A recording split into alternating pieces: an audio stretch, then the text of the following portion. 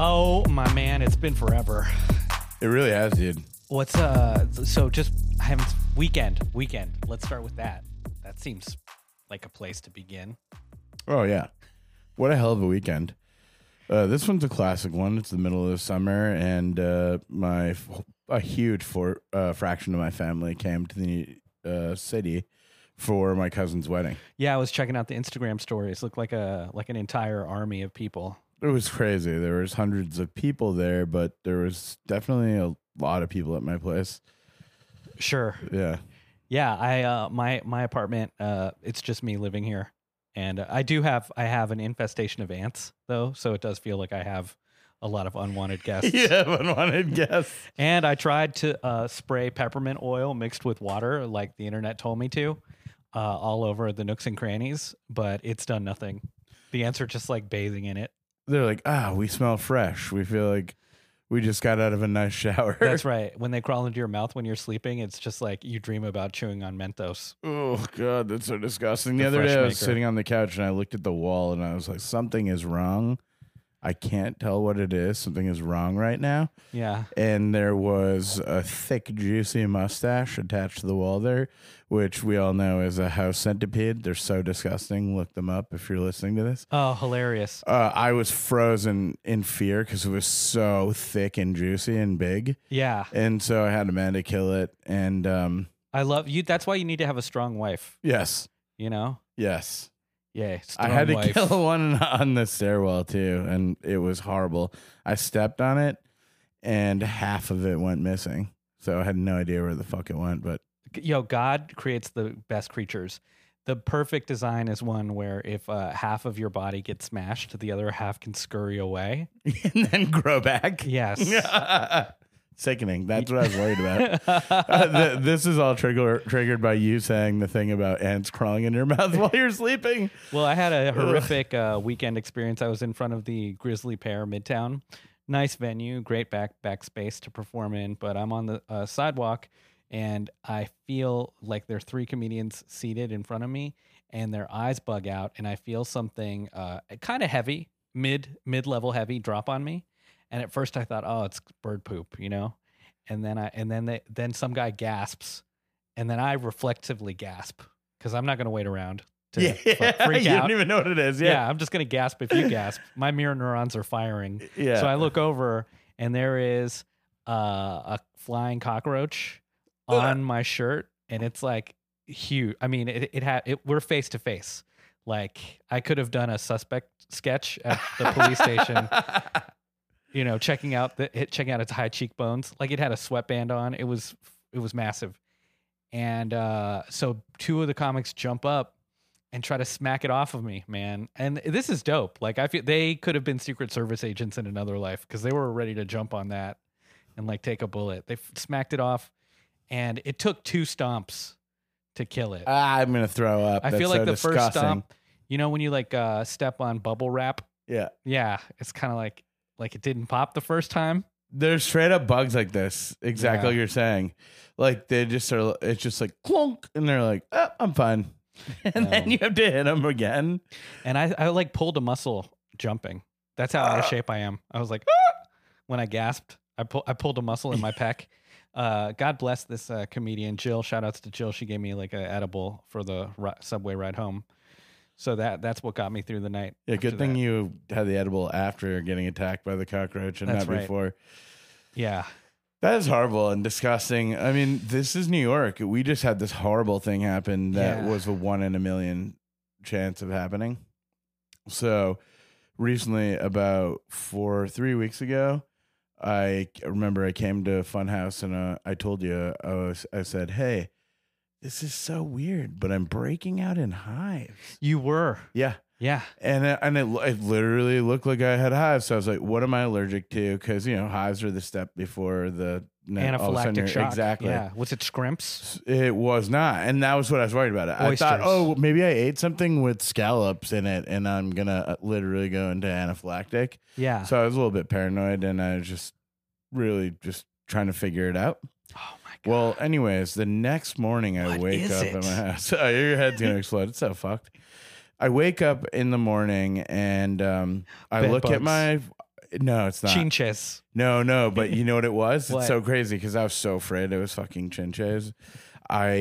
It was bird mites. And the way we found it out was so crazy. Basically, if you get attacked by bird mites, here's why. There's a bird making a nest in your living space somewhere.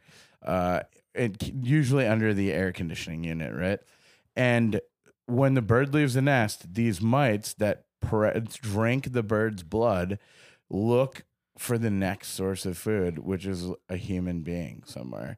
And so they go in through the cracks that the AC leaves exposed in the window, because no AC is like perfectly installed without, and they go looking for the warmest source, which is usually something to eat. So you're the hot boy. Yeah, you're the hot boy.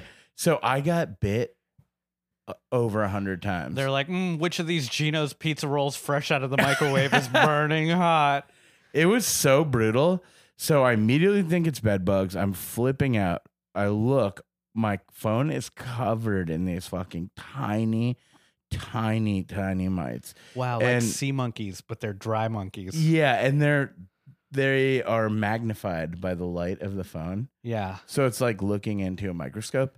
Anyhow, I do all this reading and I finally find out, because there was no proof of bed bugs, all the shit that the telltale signs of bed bugs, and even the bites weren't the same. They were mind-bogglingly So itchy. how do you cure this if your house is infested with bird mites? It's fucking insane. I read an article on Reddit where people in New York City, this happened to them, and some of them said that they couldn't get rid of them for a year, so they had to abandon their apartment and like give all their stuff up. I was very worried. I immediately started spraying the house with insect killer and all this stuff, all the baseboards and around the windows and stuff. And then I found out vinegar is a thing. All this stuff was happening for a few days while I was itching my skin off. Did Riz and Noor and Amanda get it? Riz and Noor got bit, on their back, and a few bites on and they got bit on the head a little. So they were itching their heads. And that was it. If my kids are getting attacked by these fucking things, I'm getting them out of here. And then I finally found out that pigeons had busted into the floor below us, into the side of the building, and they had a little nest right below our windows. And they were stealing cable from you as well. Yeah, I'm sure they're using Wi-Fi. And so they're looking pigeons for are flying passwords. rats. Number one. Number two, a really friendly exterminator came over. And he was like, oh, yeah, these are bird mites, and they're coming up through the floorboards, and here's what I'm going to do. I'm going to kill them all right now, and they'll never come back. And sure enough, they were gone. Oh, man. Yeah. So what is worse, having bird mites or hosting wedding parties in New York City? I mean, the wedding party was really fun. Yeah. It's just crazy to be in close quarters with so many people, and my whole family stayed over in our building. Did you tell them about the bird mites and give them an option to Airbnb? Oh yeah, I was like, well, this was weeks ago that it happened, so I was like, hey, just so you know, we had these bird mites and they were horrible. Yeah, and but they're gone. But it was nice to have them around. My parents are still around for a few more hours. But the Indian wedding in New York City thing is tough. Having a wedding in New York City in the first place is tough because. What, are you going to get all dressed up and then go take the subway? I mean, sure, you can. But yeah, you're like the couple in The Warriors. Right. Who's coming back from prom. That's right. In the morning, like at dawn but on the opposite end of the car, it's just going to be dudes with no shirts wearing vests. Who exactly. Just bop their way down from the Bronx. That was the dopest outfit, actually. I mean, those gangs were all amazing. They all had cool shit going on. Yeah. It was the Village People, but deconstructed. I think the mime gangs that wore the Abraham Lincoln top hats, though, I don't think I'd be scared of them. Yeah. It's like, do you also do a cappella on off days? They had that kind of energy. Yeah. We're a doo-wop gang, but in the 70s. Yes. A doo-wop gang is wild because you just do not equate that with danger or violence. Right. What are you going to serenade me to death? Come on. Yeah.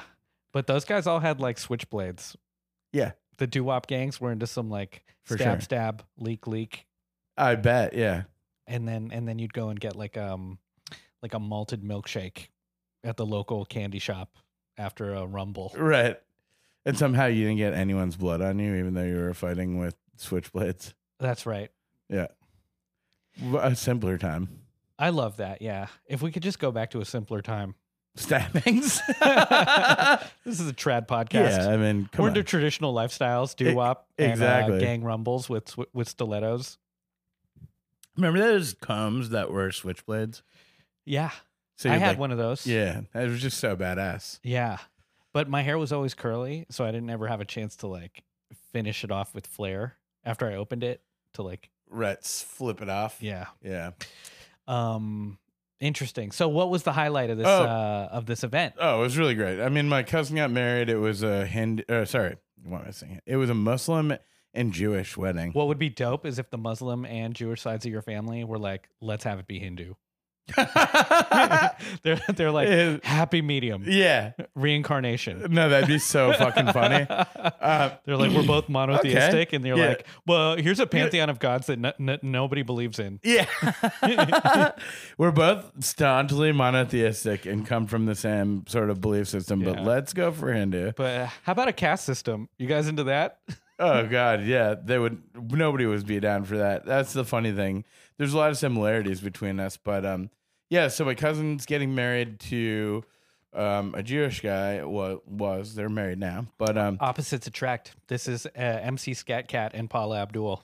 Exactly, and actually they sponsored this podcast with shout outs a bunch, and it feels like that wedding could have been officiated by Iman and Jess Solomon.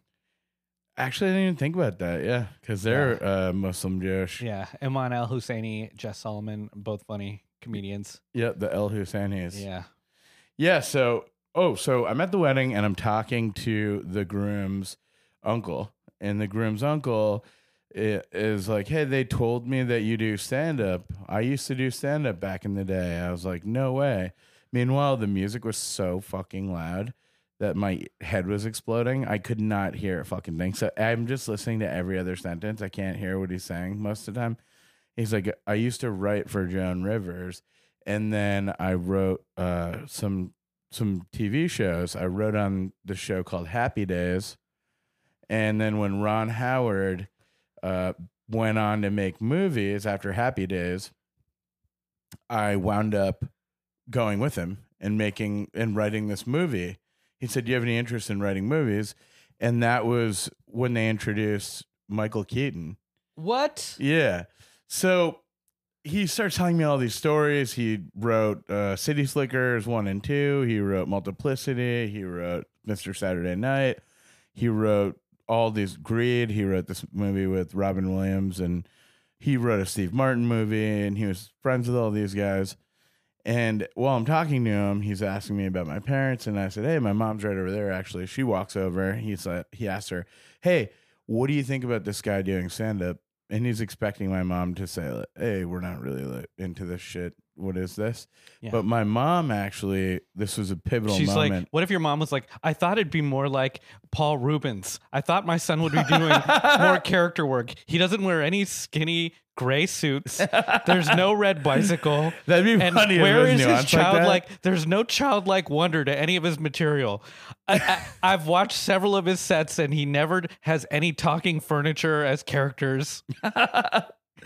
Dude, I was wondering what she was going to say. And his jokes are all about his dick and standing 69s. Not at all like Pee Wee Herman. That's not the type of comedian we raised. Oh, man. Well, some of the vulgar stuff she's definitely not down with, but she said that's what he should be doing. Yeah. He works in advertising, but to feed his family, but he should be doing stand-up. And I was like, what? And she said, yeah, I mean, I wish that was just his full-time career, stand-up. Yeah. Where was this energy when I started? I don't know, but it was a pretty monumental situation. But then my mom goes, "Hey, well, you're really connected in Hollywood, and Samir needs a mentor, so you can be his mentor." Mm-hmm. And the guy paused for a second, and he's just like, "Wow, your mom's really on it. You know, she's really on it." And then he goes, "Are you Jewish?" I I was like, you know what? Actually, all my Jewish friends who know my mom are like, your mom's a Jewish mom. Yeah. It's fucking true. It's true. I think that too. Yeah. She is very like in control of everything and stuff. Yeah, that's great. She's like, so you made a movie with Daniel Stern and Billy Crystal, City Slickers, part 1 and part 2? Yeah, man. Can you get my son a meeting with Daniel Stern? Dude, so then he was my favorite of the Wet Bandits.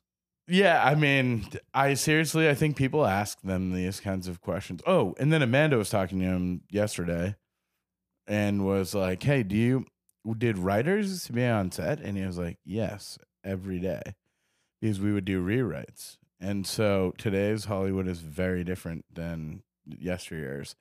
The writers wanted them on set. The directors, the actors, these people wanted them on set. They wanted a writer to be there to make the movie cohesive, make sense. If they had to sub something out or change something last minute, you know? Yeah, and maybe during, I don't know, I think maybe comedies have more of that because something can work on the page, but then once you actually see it performed, it might not pop. Yeah. So I feel like it's important to have a comedy writer there in the moment to be like, how can we make this even bigger? How can we make this better? Yeah, absolutely. Punch it up. Yeah. Punch boys. Well, that's all to say. I really hope that things get resolved with this strike and that things don't go the other direction, because there's supposed to be a viable career and an exciting career for entertainers and for comedians and writers and everything. And the waves that this will make is pretty profound, you know? Culture will suck.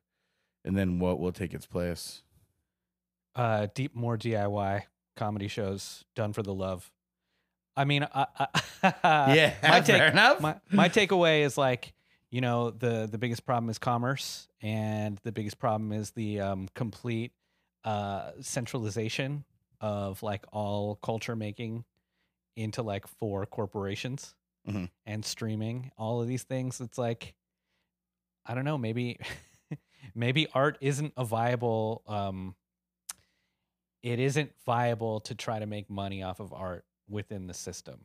Yep. Like if your desire is to go write for CSI or like any TV show or even to make a comedy show, maybe that's not like the best dream to have. You know, it's almost like if your dream is I want to be a rock star and play in stadiums, that is different than saying I just want to be a musician and play music. Because if you just want to be a musician and play music, you know, you can set up a show anywhere. Right. You know, but it's like begging to be part of this like system that sucks, which is like the brainwashing television. Television is like taking spray paint to your third eye, as Bill Hicks would say. If your dream is to be on TV, well, TV's the devil. And like, do I just want to be another more empty calories? Right. That impoverish people's minds. Because, yeah, it's the stuff that resonates at the top that's most ubiquitous in mass culture is dog shit. So this is not an anti-union stance, because I 100% want everybody to, like, I'm pro the WGA, I'm pro actors getting paid for their work, but I'm also just thinking, well, what is this industry anyway? Right. It's like Santa Claus, too. Yeah. With like, Tim Allen. You know, you could be a politically incisive comic and then you get paid to write for whatever The Daily Show is or John Oliver, and your opinion is being defanged to like sort of be whatever contrarian or edgy, but within the context of nothing's really revolutionary or edgy on a show that's purpose is to keep you watching the show, right, rather than changing things. They don't want to drive people away by being too edgy. I mean, your primary job when you're on TV is to sell popcorn and cars. And like you're definitely Ted Lasso vibes, right? The feel good comedy, safe show kind of thing. Sure. But you can still make stuff outside of all of this, outside of that system. But it's like Funhouse. It's like actually having a live comedy show that people can come to. Right.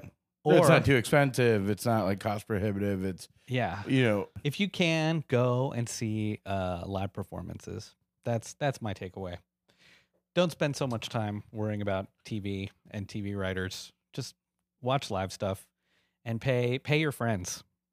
Right. Watch and support your friends.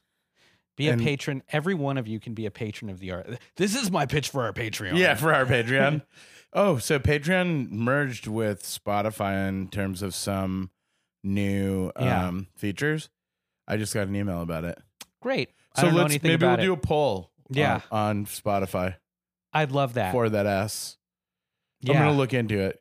I've participated in some of these polls on other podcasts, and it just feels like being able to engage and kind of see some real-time feedback too. Yeah, so fill out the poll for this episode. Also, leave us a review because we love that. Leave us a review on Apple Pod. Yeah, that's really helpful. I wonder, Apple Pods, the review thing used to be a real metric that pushed your podcast in front of people. But now it's all corporate listicles and stuff. Like, wow, so sad. 10 podcasts to listen to while you make hamburger helper. Yeah, man. So while you were doing that this weekend, I just hung out. I had an awesome day in Prospect Park. It was dope. Ended up at like a picnic under a tent with this guy's birthday party who I'd never met before.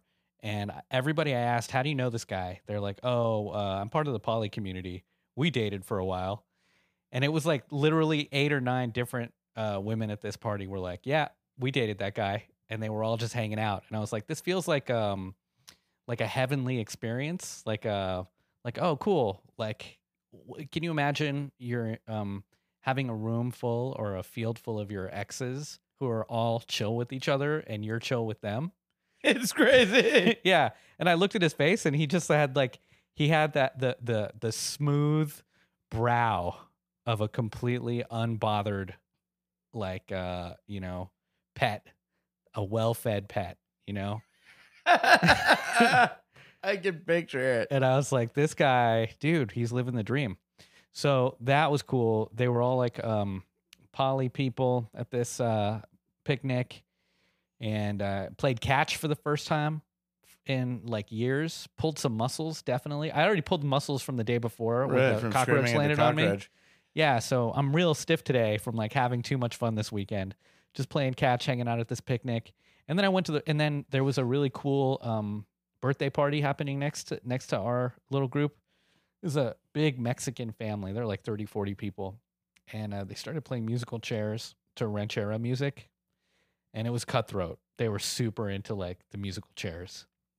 So I had to pee, and there's like no public bathrooms where we were at. So I went off into like the bushes, and I almost stumbled over this couple. Just like it's like 2 p.m., super bright out, just steady pumping, having extra sex in the bushes next to me, and to the sound of the ranchera music. No, stop it. It was dope. Right there in the woods. Right there, like bum, bum, bum, bum, bum, bum, bum, bum. And people were like pissing in the woods, while these people were fucking you. Yeah, they were definitely part of like the birthday party. And then I went down, I mentioned it to somebody else.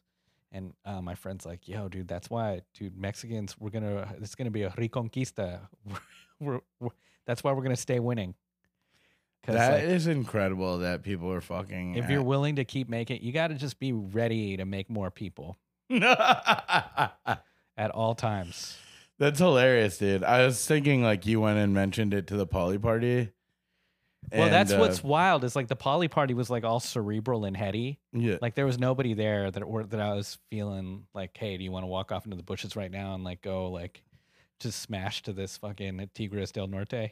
Yeah, and then they're like, well, let me just talk to my 8 partners. Here exactly. Make sure that's cool. It would have been a kitchen table conversation.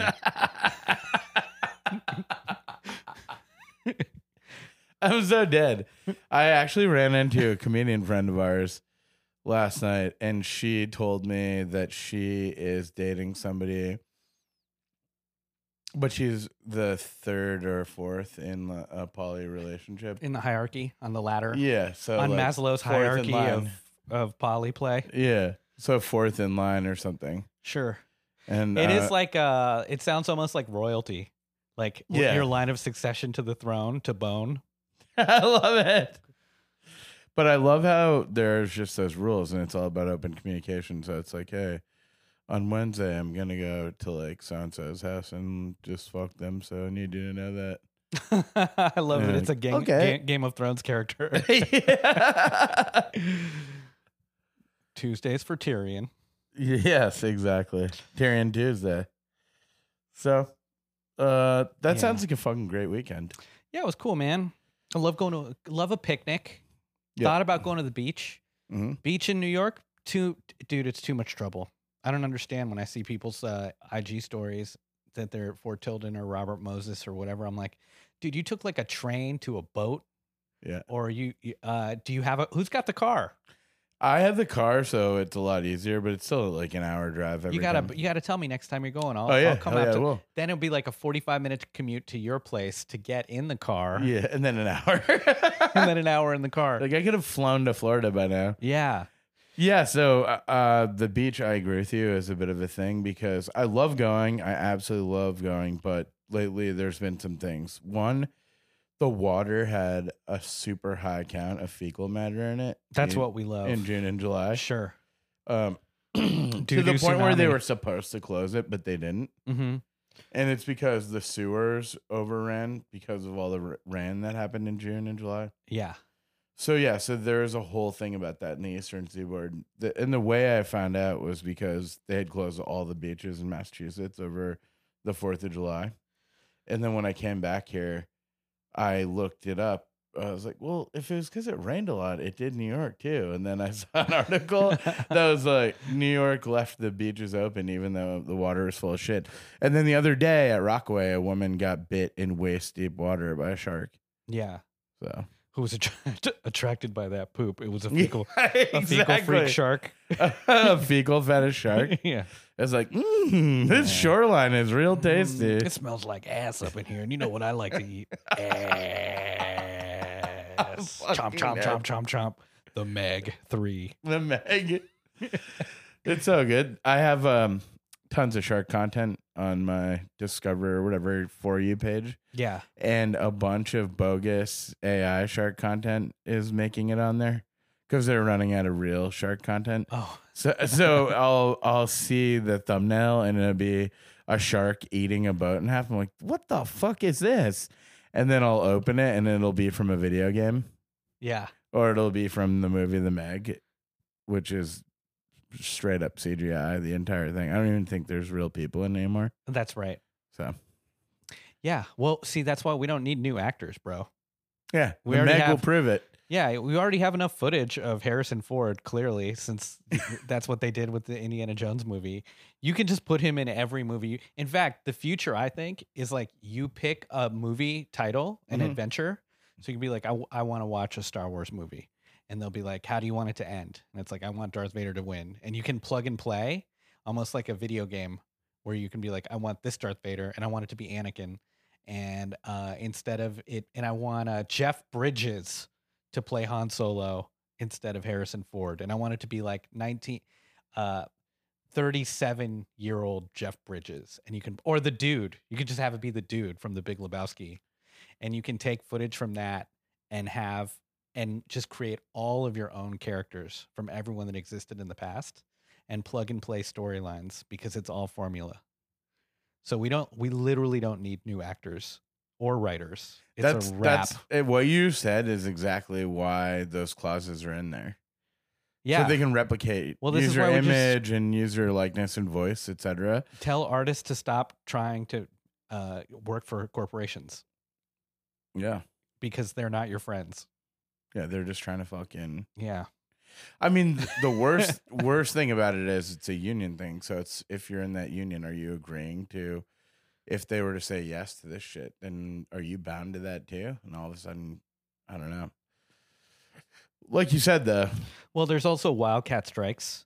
And like the thing about every agreement is that the agreement only lasts as long as everyone respects it. And the minute that you stop respecting it, it's a wrap. That's how our Constitution was. That's how in 1783 we created the Constitution that's now the Constitution that we follow is we said Control Alt Delete on the colonial arrangement that we had with Great Britain, and then we had the Articles of Confederation that lasted from like 1776 maybe to 83, and then we Control Alt Deleted that.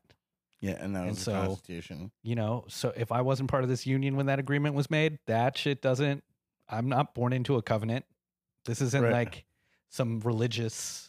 That's what's weird about legal fictions is that they replicate our religious fictions. So like Judaism and Christianity have this idea of like a covenant between us and God.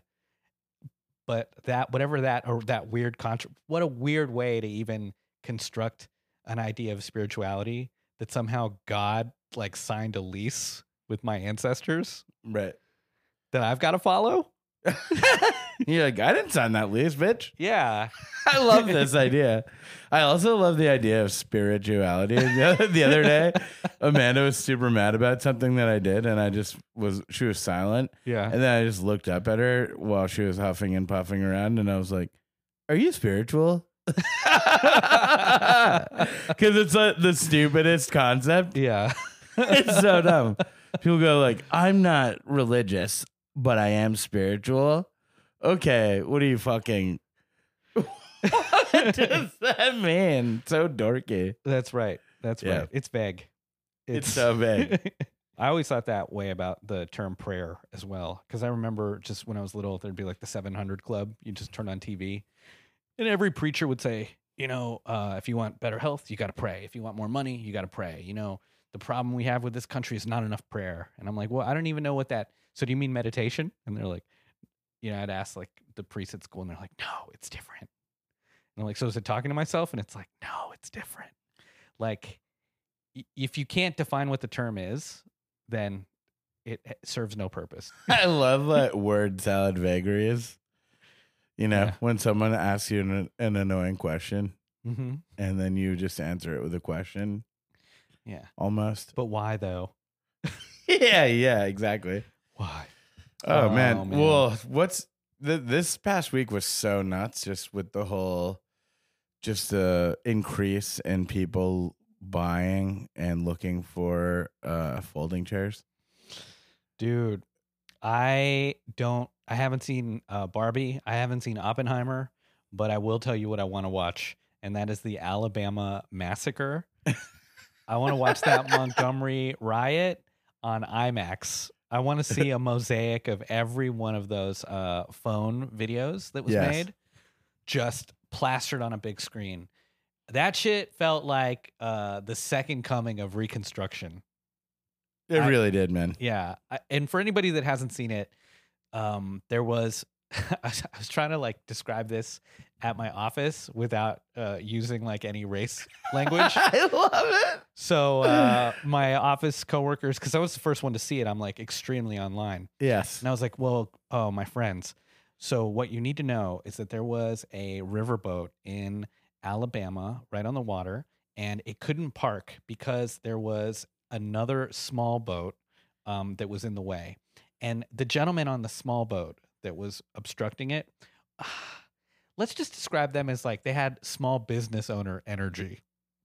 So they were a bunch of small business owners. They weren't wearing shirts and they were incredibly sunburned.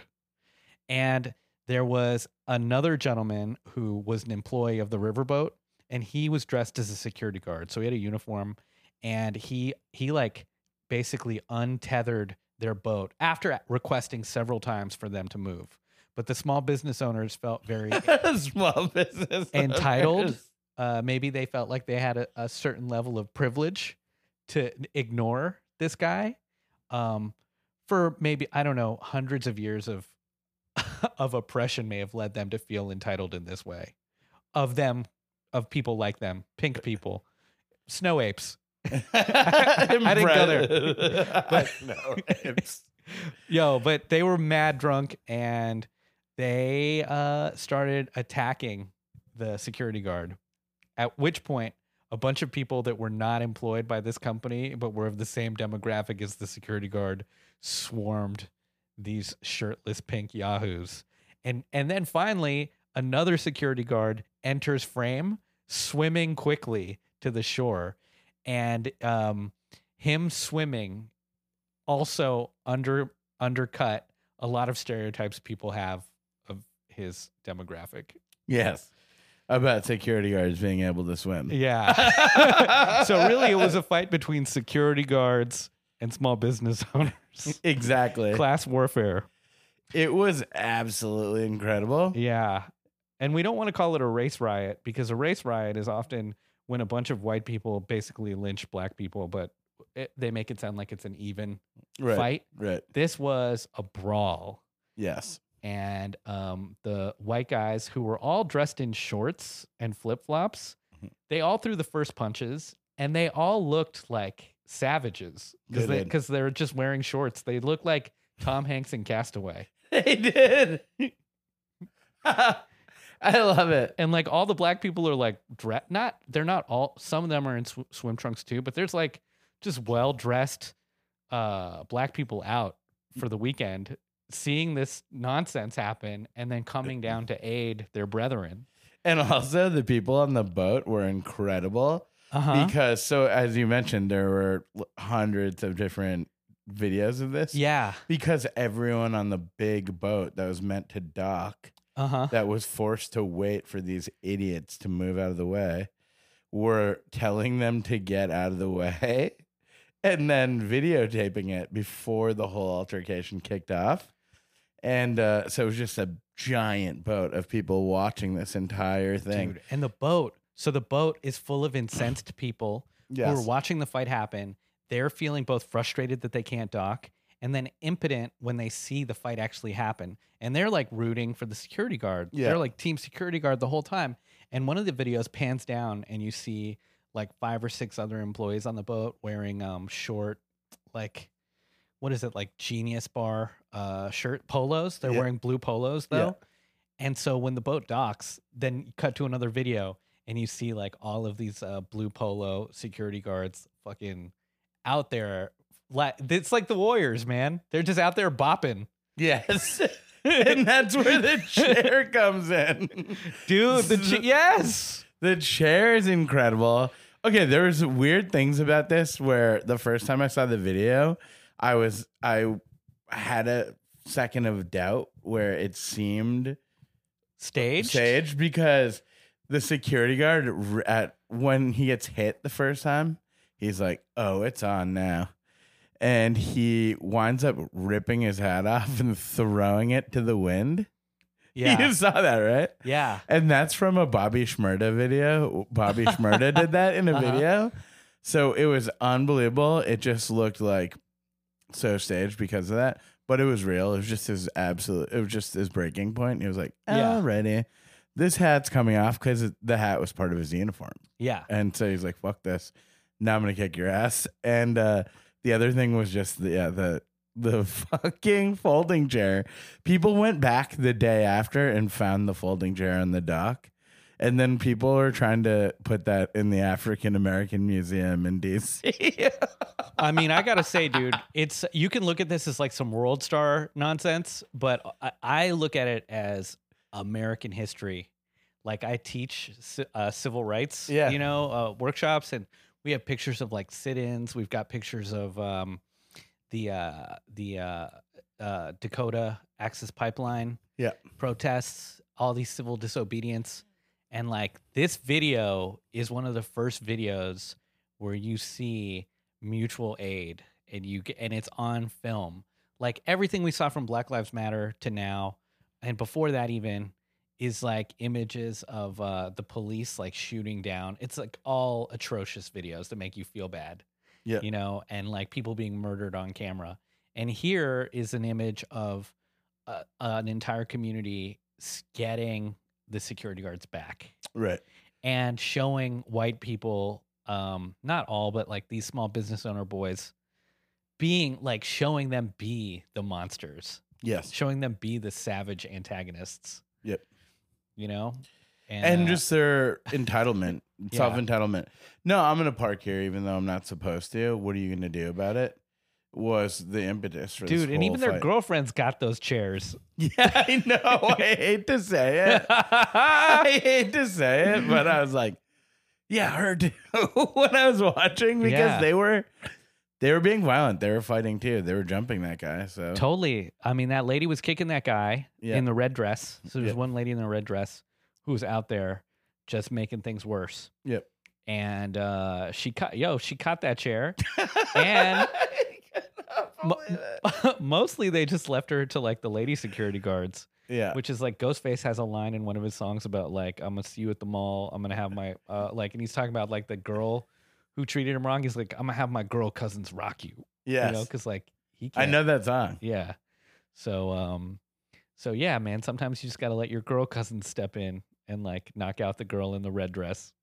And yeah, that's that song, the beat is done by Raphael Sadiq, I think. Oh yeah, Neo is on the chorus of that Ghostface song. I can't remember. It's so the name good. now. It's killing me now. But yeah, dude. And then there was like some peripheral characters. The videos are hilarious. Like one dude, he gets beat up and then he runs and jumps in the water.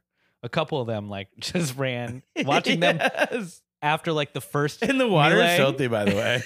Oh yeah, doo-doo it's water. Like doo-doo water. Yeah, man. But then there was like one lady who came down to try to break things up, and she was like the wrong demographic, right? She looked like the antagonist. She looked like a small business owner. Yes. So she came down the walkway and tried to break things up and then immediately got rocked. And honestly, that's also a case of why would you try to... Yeah, mind your business. Yeah. Don't be a peacemaker.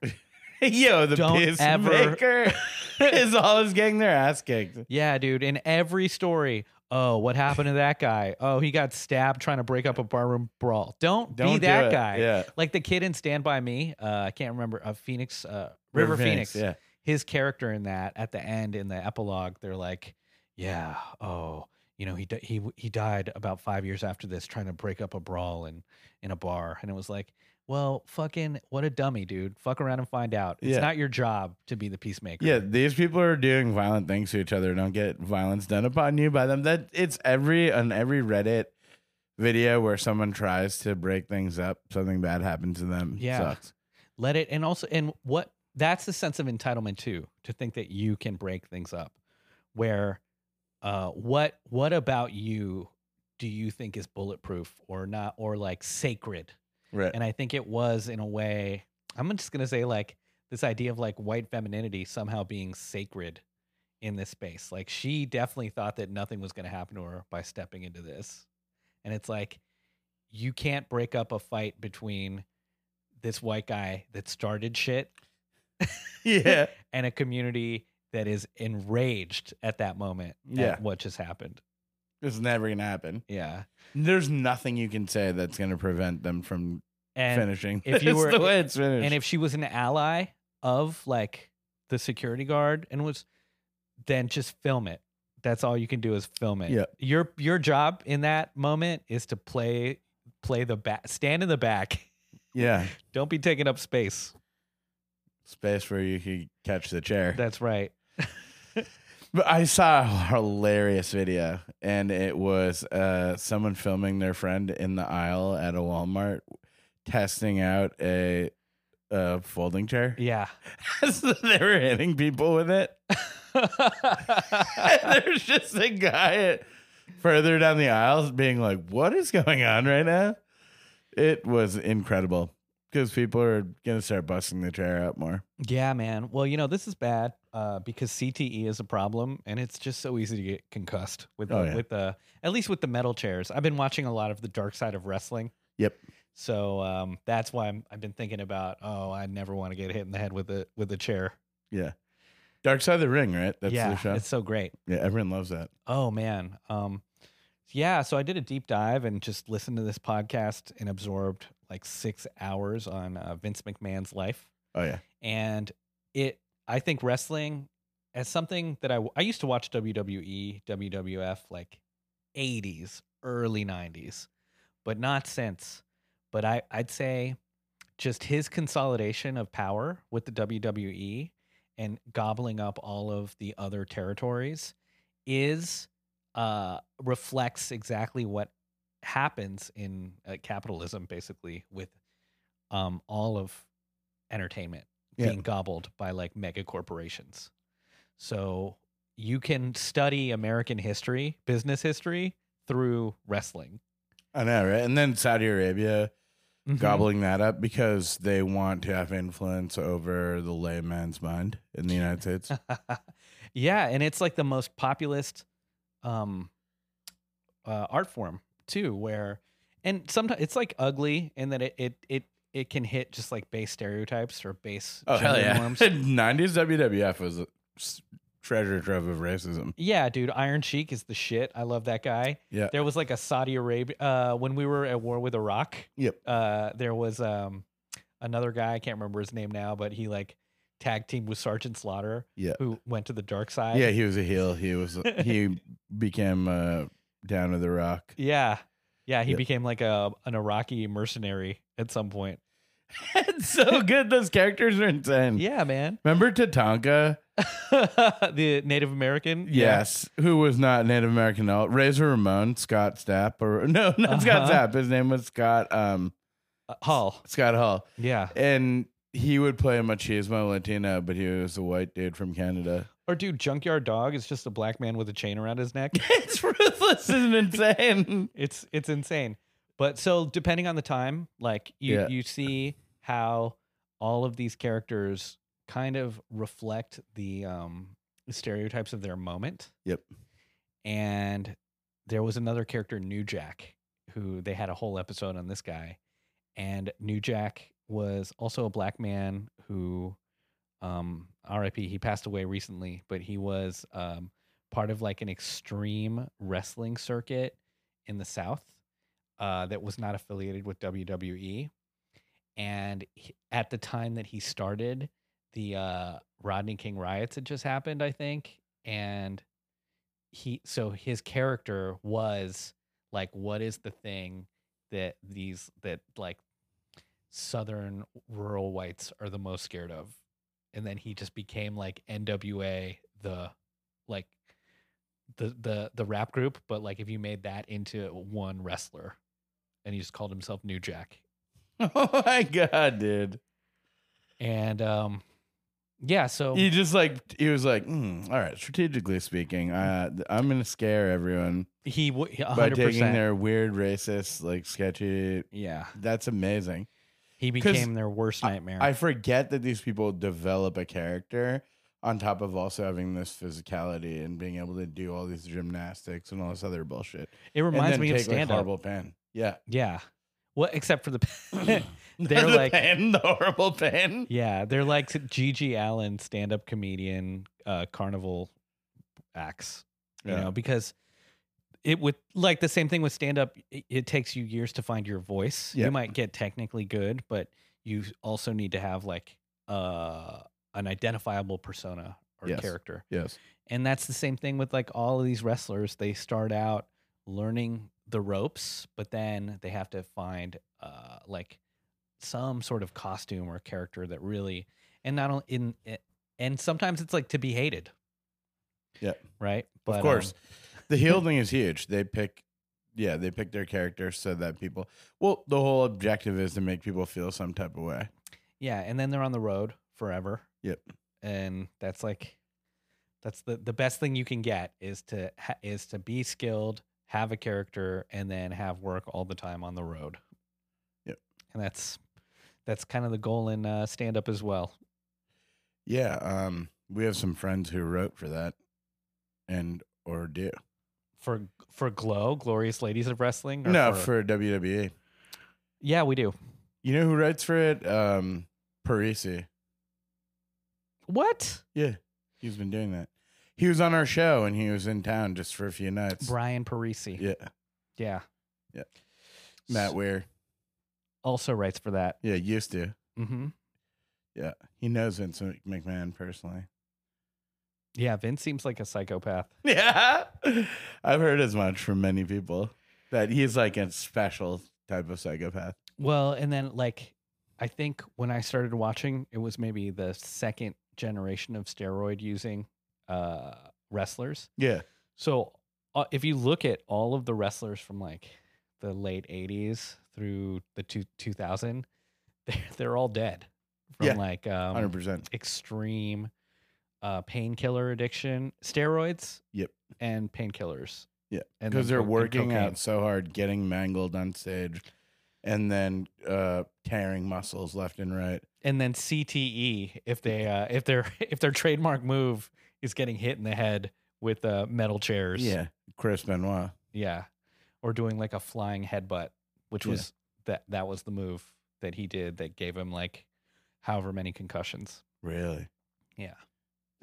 Because when they cut up his body at the end, at like they did an autopsy, he was just severely brain damaged. Yeah. Before he looked normal, but his brain was just covered in scar tissue. And his I think the level of testosterone in his body was like 500 times higher than it was supposed to be. Oh my God. He's like Ben. So brain damage and like that drug that makes every seventh grader fucking unruly in class. Yep. But like jacked up 500 times. It is absolutely bonkers. Yeah. Yeah. So a recipe for insanity. I'm not going to say that what he did was okay, but I understand how and obviously I understand how someone can just be in like he's not responsible for his actions. Yeah, he was not. That was not him controlling himself. He Yeah. was fucked. He was brain damaged. Still terrible and horrible. Terrible. Yeah. So yeah. Anyway, steroids and brain damage. Risky cocktail. Risky cocktail. The understatement of a lifetime. You might not have a good time. Don't take my word for it. I did. This is like a feel good thing, real quick. I saw this Bismarcky documentary this weekend as well. Sure. And it is so good. It was on Showtime and Paramount Plus. And I don't know if you were ever a fan, but he, as an artist, so inspiring. One thing I didn't know about him was that he is kind of like they said it in the movie, but he is like the Forrest Gump of hip hop. Yes. Right. So one thing he did that was so cool is that he would go and find like the best rapper in high schools, because he was in high school, so he wasn't like a weird creep going to high schools. Right. He's just skipping school and he's going to cafeterias, and he goes to one and like there's Rakim, and everyone's like, hey, you got to battle Rakim. And he battles Rakim, and they're like equals, and he's like, Rakim, you're so great. We should go come with me to Harlem. Rakim's like living in Long Island, and he's like, I don't want to leave. He's like a little comfortable suburban guy. He's like, no, let's go do like a battle in Harlem. So they take the train to Harlem, and they like sign up for a contest together, and they don't win. But like Rakim's like, oh, but that was like the first time that I saw like a larger hip hop world outside of Long Island. Yeah. And it's because this guy like convinced me to come out with him. So there wouldn't really be me if it wasn't for like Biz doing that. And Biz, he's like an orphan. So he's all over. Lives his first like 10 years in the projects in Harlem. And then he goes to Long Island, lives in a foster home. But I think it's because he never really had like a family, like a solid family. He, instead of being like a sad orphan, he kind of like made his home wherever he was at. So he was like, oh, cool, I'm living in Long Island. And he would just take buses and trains and hang out in all the different neighborhoods in Long Island. So he like knew every scene. Wow. You know what I mean? And he was the connector of scenes. So then he goes to like Brooklyn, and he meets like a young Big Daddy Kane. And he's like, hey, man, we should do some routines together. And so now he's like beatboxing for Big Daddy Kane, gets him on. Rakim and Big Daddy Kane don't know each other, but like he's worked with two of the biggest like powerhouses of golden era rap at this point. Right. Then he goes to Queensbridge. He meets Shantae, who's like one of the godmothers of rap at this time. And he's like, hey, can I stay at your house tonight? And then like never leaves. And then he's like, hey, you're pretty good. How about we work together? So now he's like beatboxing for her. And he's like connecting Long Island to Brooklyn to Queens. And then he's going to Fat Joe's t-shirt shop in the Bronx. And he's just like, working behind the cash register. Really? Yeah.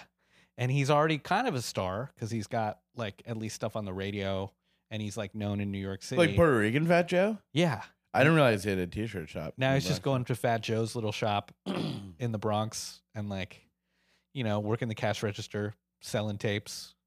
Not his own, just like being of service. Right. So one thing I got from this was just like he had an eye for talent, and then he had the ability to encourage that talent and then also play, if not the like lead, a subordinate role, but like not permanent subordinate role. Just sort of like, hey, let's just do something for the sake of doing something. Yes. And then moving on to like other artists and kind of like doing that as well. That's so cool, man. I'm going to watch the shit out of that. He has such a good vibe too, Bismarck. Yeah. He's on a bunch of children's shows. Well, obviously R.I.P. Biz, but yeah, he was on a bunch of children's shows. So sometimes I'll walk in the room, my kids will be watching something, I'll be like, "Fucking Bismarck was on this." Yeah, and they're gonna start beatboxing. Yeah, I mean that would be amazing. I would love that. But he was a master beatboxer. Encourage it now. Don't wait until your kids are like 40 years old. Oh, they will fucking exactly. And then be like, I wish you both were Daredevil motocross champions. I'm not encouraging that. Why shit. did you be? If they become motocross kids, I'm fucking out. You're like, they're like, but Dad, I thought your passion for us was that we always go into becoming life insurance actuaries. No, I thought you wanted us to predict on a finite timeline. Everyone dies, Dad. I thought you wanted us to really focus on the mortality rates of people depending on how much they vape. Well, you know what? That's the truth. Everyone's gonna die, and we don't live very long on this earth. So, fuck no. Follow your dreams. Follow your passion. And as long as it's not being an actuary, then follow a different passion. Yeah. All right, my friends. This has been another episode of Halal Cartels. Thank you so much for listening. I'm Gabe Pacheco. You can find me at GabePack1 on Instagram. And I'm Samir Nassim. You can find me at SAMEERMON on Instagram. And we've got a really great we've got a great Funhouse comedy coming up this Wednesday at 10 p.m. It doesn't matter which Wednesday at 10 p.m. I'm speaking about because they're all fire. And it's every Wednesday. That's right. That's Pete's Candy Store, 709 Lorimer Street in Brooklyn, Williamsburg. Bing bong. And now listen to the juicy, fresh sounds coming from Serene Patel, a.k.a. Brown Privilege. Peace. Later.